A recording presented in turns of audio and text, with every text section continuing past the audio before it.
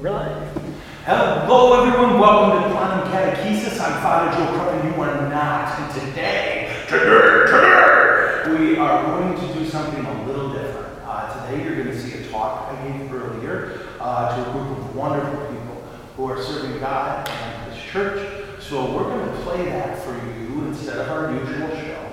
And then I'll see you beautiful people tomorrow for a question and answer session at noon to be held at a secret location in Colorado known as the Meadows.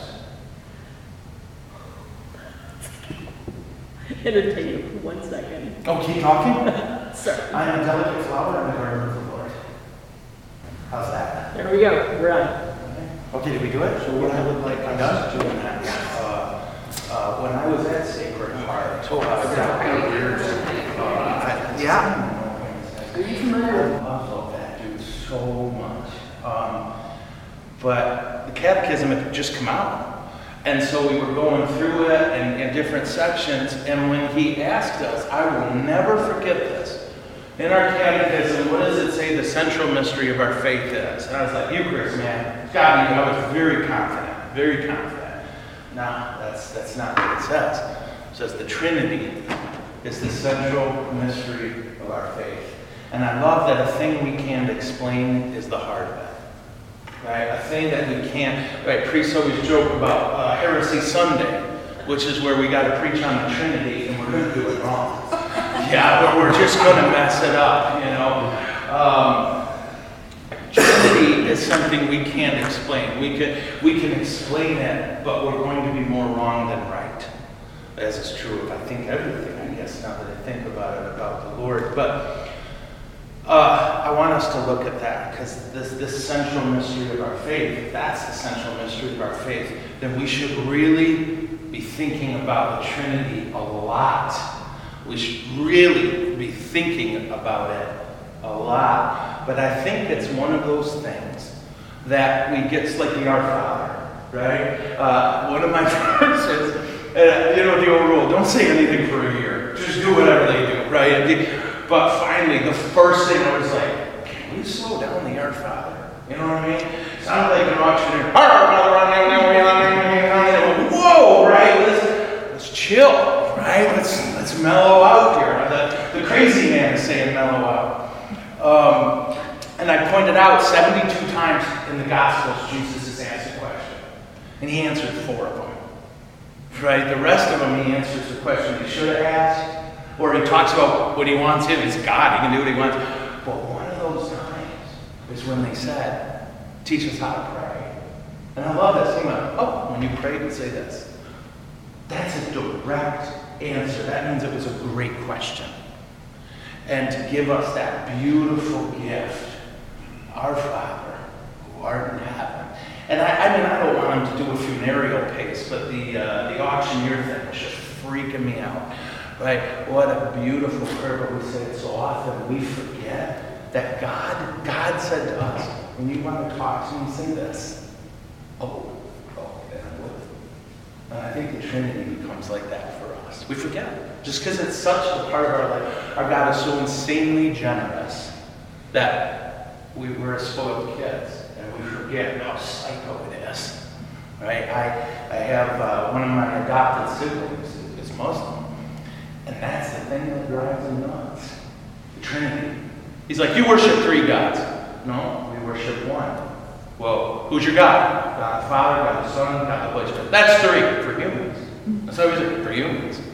Well, how does he do it? If I knew, I'd have his job. Yeah.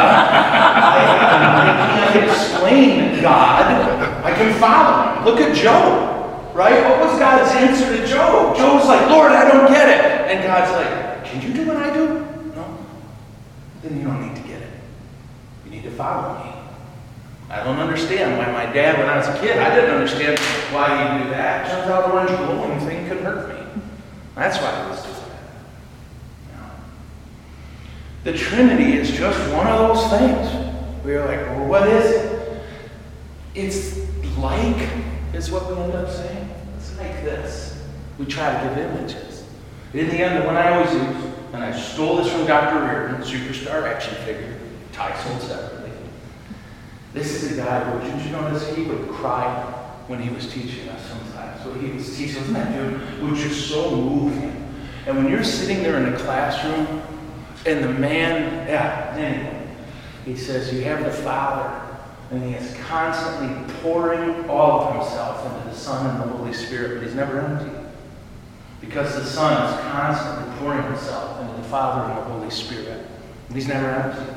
Because the Holy Spirit is, this is how he explained it, right? And he said it is a dynamic of love and giving. And then St. John Paul II, right? He says that at heart, the Trinity is a mystery of love and a mystery of community. Right? Isn't that cool? A mystery of love and a mystery of community. A community of love, a community of persons. And this dynamic of the Father and the Son and the Holy Spirit, this dynamic pouring out and emptying self, that's what created us.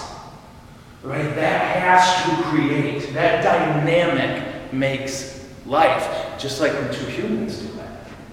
Right? When two humans become one in body and pour themselves into the other, life can happen. Hardwired into our spiritual DNA is community. It's why we do it. I think the hardest part for me in seminary was the best part, which was the other people. I loved them, and they drove me nuts. And they loved me, and I drove them nuts. Right? Although we're here perfect, we know the people we live with weren't. Yeah. That there is something, I remember Father Dan Trapp, I went to confession one time because I had sinned. It was so weird. And I told him about this seminarian who drives me nuts. I mean, drives me nuts, and back home we deal with that in a very specific way that seminary does not allow. And he, challenged me, prayed with me, and then I'm starting to believe, true story, and I said, oh, you forgot my penance. And he quoted, I think, St. Benedict, this was 30 years ago. He said, the communal life is penance enough. Right? The communal life is penance enough. Isn't that funny? Is that something? No, is that Benedict? This would be a good one. It's somebody dead. Unless their first name is Saint. That would be a good move. Actually, if you had a kid, name it Saint. It's okay, I'll stop. So this dynamic of love and life it's our origin, so it's in us. And even though community drives us nuts, we need it. We crave it even. And we are the worst obstacle to it. Because we are broken. Right? We're sinners. And if you ever read C.S. Lewis's book, God in the Dock, he has this chapter called The Problem with X. And this is one of those chapters where he has his left hand out here, and you look, and then he just pops you with his right. Yeah. He told a story that he said was true, that when he was a prof, he had a person in his department who, in his words, this is a great phrase, all of my dreams for the department shipwrecked on this person, right? All of my dreams for what we could be shipwrecked on this person. And he said, every day I come home from work and I would tell my wife the trouble with X. This guy is a problem. Yeah, I can't stand him, he can't stand me. He sees things wrong, blah, blah, blah. And he said, one day I said to her, I don't know how he lives like this. And she said, Clive, you know somebody has this conversation with their wife every day about you. Well, not me. Yeah, somebody who you work with goes home every day. And it's like, so-and-so drives me nuts. All my dreams shit. That part of community is our recognition that I'm the only obstacle to community that I can control and that I'm called to control. I am the only obstacle to community that I am called to control. And all this about fixing those people, that's a diversion tactic right from hell. If I'm a saint, they don't need to have it together. It'd be great if they did. God calls us as people in this community to recognize that in this community, I'm the problem. Or at least the only one I can control. And there's lots of reasons for that. Some of it is we don't know what we don't know. Yeah? My dad nailed me with that one time. Son, you don't know what you don't know. That's a problem. Right? That's got to be part of our factor. That's got to be part of the equation is, I don't know what's going on in your head. I know what would be going on in my head if I did what you did. But that's it. And when we accuse people about their motives, all we're revealing is our motives. We don't know if it's theirs or not. I just shared this story 2 Sundays ago. It's a true story that was one of the best things I ever saw. I was at St. Gerard, and St. Gerard's big crosstown rival was St. Thomas Aquinas.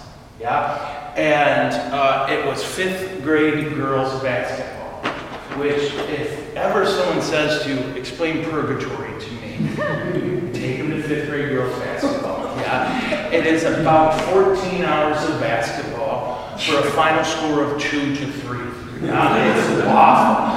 And you don't go because you love basketball, you go because you love those little squeakers. That's why you go. Yeah, if you love basketball, you should not go. So my buddy Bill is coach of the team, and he is magic with these little angels. He just had a way, and he's a dad of 4 girls. And he asked me, will you come pray with the girls before the game and sit behind the bench? Sure. Now, this was my second year as a priest. I'd never been to a kid's basketball game outside of Flint, and Flint is its own thing. This was suburb people. And it turns out they're very serious about this. And that was the first thing that blew me away. These parents arguing with refs. I'm like, nobody's going to make a basket. It's okay if the ref blows the call, right? Oh my God. Guys, I literally gave a homily on that 2 weeks later, and I said, folks, if you were this passionate about Jesus, we can just retire and go home to God. But anyway, so we get to the end of the game. I promise this is true. And we are up 5-4. And there's like 10 seconds left. And we have the ball. So coach calls the girls in, right? And I'm behind him and I'm listening. You know, I'm all in this. And he says, girls, we got the ball. We don't need a basket. Because you know at that age, they touch the ball and they shoot it, right? It's just, if it touches their hands, they throw it out. And he said, we don't need a basket. But he said, so we're going to hold on to that ball, girls. Remember, we do not need a basket. We're going to inbound it. We don't need it. So when I handed out the ball inbounds to a little girl named Annie, who got it and threw it toward the field. And I mean, she didn't have the ball in her hands 0.7 seconds. And it missed the rim. It missed the gym. It was absorbed into some black hole, and we never saw it again. I'm thinking, celibate guys, you know, we have no idea. And parents like Bill's just, okay, time out. You know, and he's keeping his cool. And I'm in my head going, he said 37 times. Right, we don't need a basket. But he's keeping his cool, and he's like, he does that thing that parents I see do. Okay, all right, let's talk about this, yeah? Get around and he says, okay, girls, now, what happened? Do you remember we don't need a basket? I swear, Annie went, well, that wasn't going in. You know, in her little head, she was like, I don't need a basket on here. We don't need a basket. I should be shooting. If you think about it, that's a reasonable conclusion. Yeah. We don't know what's in people's heads. And so when people do something where we do that, like my dog, when you turn on a fan, right? In front of my dog, it does this. Right? I do that all the time. People will do something, and I'm like, I don't know why. I know why I would have done it, but I can't give that too much value, because all I know is why I would have done it. I don't know why they did. I'm the biggest obstacle to community, because I keep trying to fix other people in the community, instead of letting Jesus do the work inside of me. The only thing he gave me to control. The only thing. Father Ken McKenna one time told me, I was my third year teaching high school, and I had told the students, on Friday, I'm going to give you a task. There's going to be 5 questions, and number 5 is going to look like this. Faith is, and then I'm going to have a blank. And you're going to write the evidence of what is hoped for. Wait, faith is the realization of what is hoped for and the evidence of things unseen. I said, that's what you're going to write. And then I wrote it on the board. And then I said, truly, you write it. So they all wrote it. Faith is the realization of what is hoped for, the evidence of things unseen. I wrote it on the board. I had them all say it. I had them write it. And then I said it again. I said, that's going to be number 5. That's going to be the question. There's no trickery here. Okay? 30% got it right. 30%. And I'm like, I have to kill 2 of them. And that was all I could think, right? Maybe like as a warning, right? Just pick the 2 weakest. And I'm like, what do you do with this? And I called Father Ken, who'd been teaching high school since Jesus was tiny. And I said, bro, and I told him this story. I'm like, what the heck? And he said, Joe, if you want results, you have to work with dogs. Humans are wild. Humans are untrainable. You have to work with dogs if you want results. And I think he's right. Because I know a lot of times people will, you could reasonably ask me, at the end of the day, I'm sure I've done something stupid, right? What were you thinking? Right? I don't know. How would I expect to know what someone else is thinking? Part of community is accepting that the train wreck in us is present in others, and that sorrow we feel about it, and that confusion and pain, they got it too. And they don't need another person reminding them, you're not good at this. What they need is someone who's trying their best to be holy, and who sees in other people, I'll bet you're trying to be holy. I don't know what I don't know. But I know, especially in your job, if I may call it that, if they're working for the diocese, they're in it for the fight. They're in it to do the right thing. It could be anywhere. We had a guy, did me a business manager. I kind of had a wreck and I didn't know how to deal with it at the parish, and it was a financial and a personnel mess. And I was like, 2 things I'm not good at. Yeah? So I called this guy in Lansing, you know Wesley, and he had just put out that he had sent an email, he's retiring. Never tell me you're retiring. I will be at your house in 5 minutes with a list of what you're doing for Jesus. Yeah. So I called him and I'm like, bro, I need help so bad. Right? This guy in his previous job was a 6-figure guy. Okay? Consistently. And he worked for us for, I think, $1.23. And then I made sure he tithed.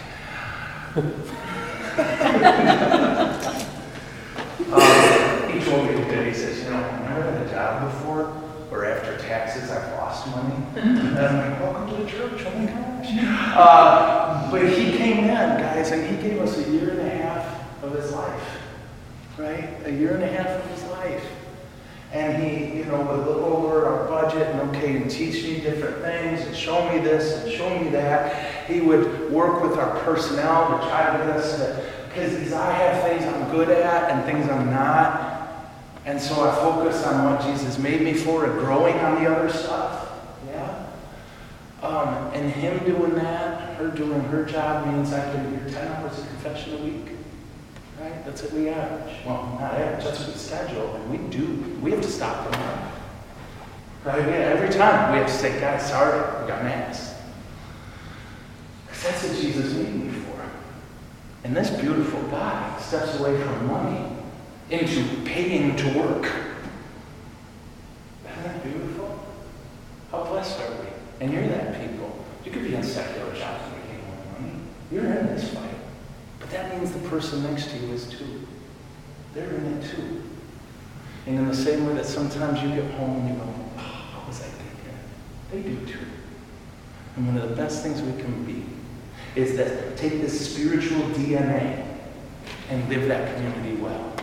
I'm just going to give of myself. I'm going to give of myself.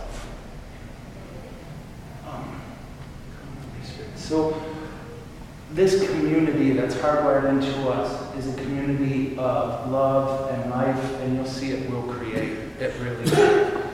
It'll create all around you. What we want to do is to make sure that we're working on what Jesus gave us. Now, this is where we make this kind of jump that you might be thinking, well, what do we do about schools, right? Okay, this is great. Well, this is what we do about the schools. We get holy. Truly, think about it. That one saint can change everything. And if we, Matthew 5, seek first the kingdom of God and his righteousness, then everything else will be added to you. That we will strive not to, and I hope this doesn't sound too contemptuous, because I mean it with some contempt. We're not going to try this program, because I'm telling you guys, I've been a teacher. We didn't need another program. We got programs galore. We needed saints. That's what we needed. And what I'll do, how are we for time, brother? I don't have a sense of it. Anyone? 10:27. 10:27? Okay, praise the Lord. We're doing great. Yeah, okay. So what we need to do is commit to holiness and trust that from that will come more than anything else. Now, I want to give what's probably a hard example, and I sort of apologize. Okay? But in our diocese, we had a priest who had a lot of troubles. Okay, a lot of troubles. Troubles with alcohol, troubles with his temper. It was bad. And for years, God's people called out, help. Help. Help didn't really come until it got bad enough where he had to be removed. Yeah? So the next priest comes in and fires the whole lay staff. Right? And he talked to me first. He said, what are you doing? He goes, oh, they're a mess. Well, yeah, they are. We made them work with a horrible man for 10 years. They have adapted themselves to function in a dysfunctional system. Now, are you going to heal them? Or are you just going to throw them out? He threw them out. Right? And that broke my heart. Can you imagine telling people that? Right? Hey, for 10 years, man, we bled because of this guy. Yeah, well, you're out of blood. We need to get rid of you. Yeah? That's how secular people do business. That's not how we minister. Now, of course, there's times we gotta let people go. I've let go of an obscene amount of people, and it kills me every time. Make sure they had a shot that lasted at least as long as whatever dysfunction they learned to function within. Does this make sense? I can't tell. Yes. Okay. Yes. That part of the problem for me with our programs is they're modeled off of successful businesses instead of holy principles. I can make a parish successful. Honestly, I think I can. I think. Give me the right folk, I can make a great business out of our parish. But I don't know how many people will love Jesus more when I'm done. I have no idea. There are so many beautiful people, priests and civilians in the church who objectively might lack the skills that secular companies would require, but their holiness is so amazing. So amazing. that's what works. That's what makes it grow. And so we look at the problems, right? We see all the dry bones, and then we take our eyes off them because we know them. And we think about these beautiful tools our Lord has given, and we just keep giving them to Him. We just keep giving them to Him. Lord, you see the problem. You probably see it better than me. Well, not probably. You see it better than me. Here's what I'm giving you. You gave it to me. I'm giving it back. And then He's going to give it back. It's the Trinity, right? It's that whole thing. This is how God works. And then we strive for personal holiness. Now, one member of the Trinity took flesh and walked among us. And his name's Jesus. I don't want to brag. I know this kind of stuff. But what we'll do next is take a look at Jesus' ministry on earth at three key things that express the Trinity in the person of Jesus. And how we can then look at those and go, okay, that's how I lead. I'm going to lead like Jesus. And not worry so much about success, but worry about fidelity. Was I faithful? And then the next step after that, I kind of have a list of random tips where the Lord kind of smacked me around and helped me grow and change, hopefully, for the better. So, I'm so sorry. Hit me one more time with the time. I don't want to... 10:31. 10:30? Gotcha. 31. Okay, got it. Okay, so let's do this. Would you like a break? Do you Yes. need a little break? Okay, groovy. So let's do this. Can we be back sitting at 10:45? Is that okay, or do you need more? You can tell me. Yeah? I got a thumbs up. Oh, 2 thumbs up. The motion is passed. All right, see you guys at 10:45. Okay, thanks. Thank you. You're welcome. Is it over? No, it's never.